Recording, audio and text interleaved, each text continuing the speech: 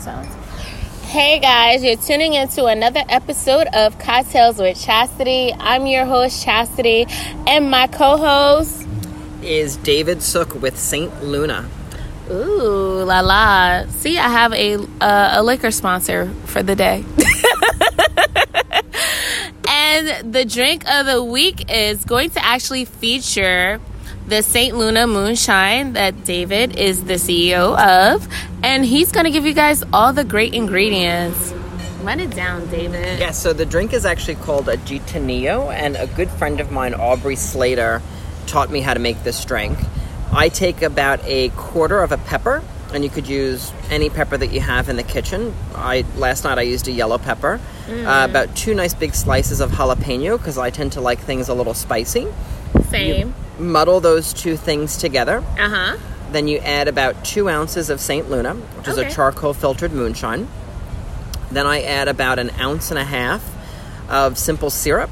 Okay. 1.5 ounces of fresh lime juice, or about half a lime. Mm-hmm. And then you shake it up really, really well. Ooh. Send it through a strainer. So you just strain it into a nice rocks glass with I use a really big ice cube. Okay.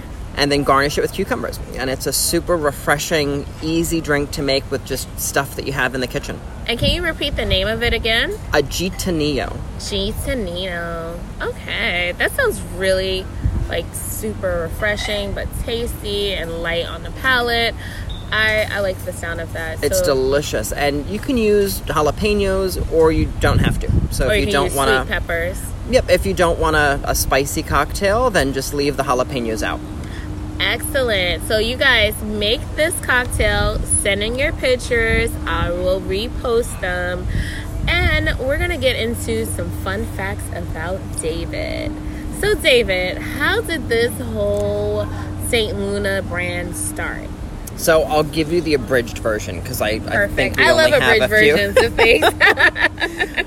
It was Thanksgiving, and I was... What year? Set the scene. Maybe 4 years ago? 4 years ago, so 2016. About-ish. Okay. I'm bad with time, so I'd say 4 or 5 years ago. And I was having too many glasses of wine because it was Thanksgiving, and I was kind of trying to deal with the half of the family that gets on your nerves. Yeah, that time is coming up. And we were talking about sort of what the next business could be. Okay. And somebody had jokingly said, they always say, do what you know. And I laughed that it could be an alcohol business. That's not a joke. That is real. It's absolutely real. And I'd laughed and said, it could be an alcohol business. Absolutely. And then I woke up the next morning and thought to myself, if I could take the moonshine category and reinvent it, make it more modern, make it more sophisticated, and create a moonshine really that you could sip on ice, and put into just amazing, amazing cocktails, and I could basically create my own liquor category. Oh, nice. So, did you go into this by yourself, or did you go into this with a group of people? So I've always had a group of people that have just been incredibly supportive in everything that I've done. I mean, my best friend is my chief operating officer, who, for absolutely no money, no pay, he does... Gotta love him. He's learned how to be a graphic designer, because we need flyers and we need different things done, and just there's always been an abundance of people that have helped St. Luna bring it to market, basically. Okay.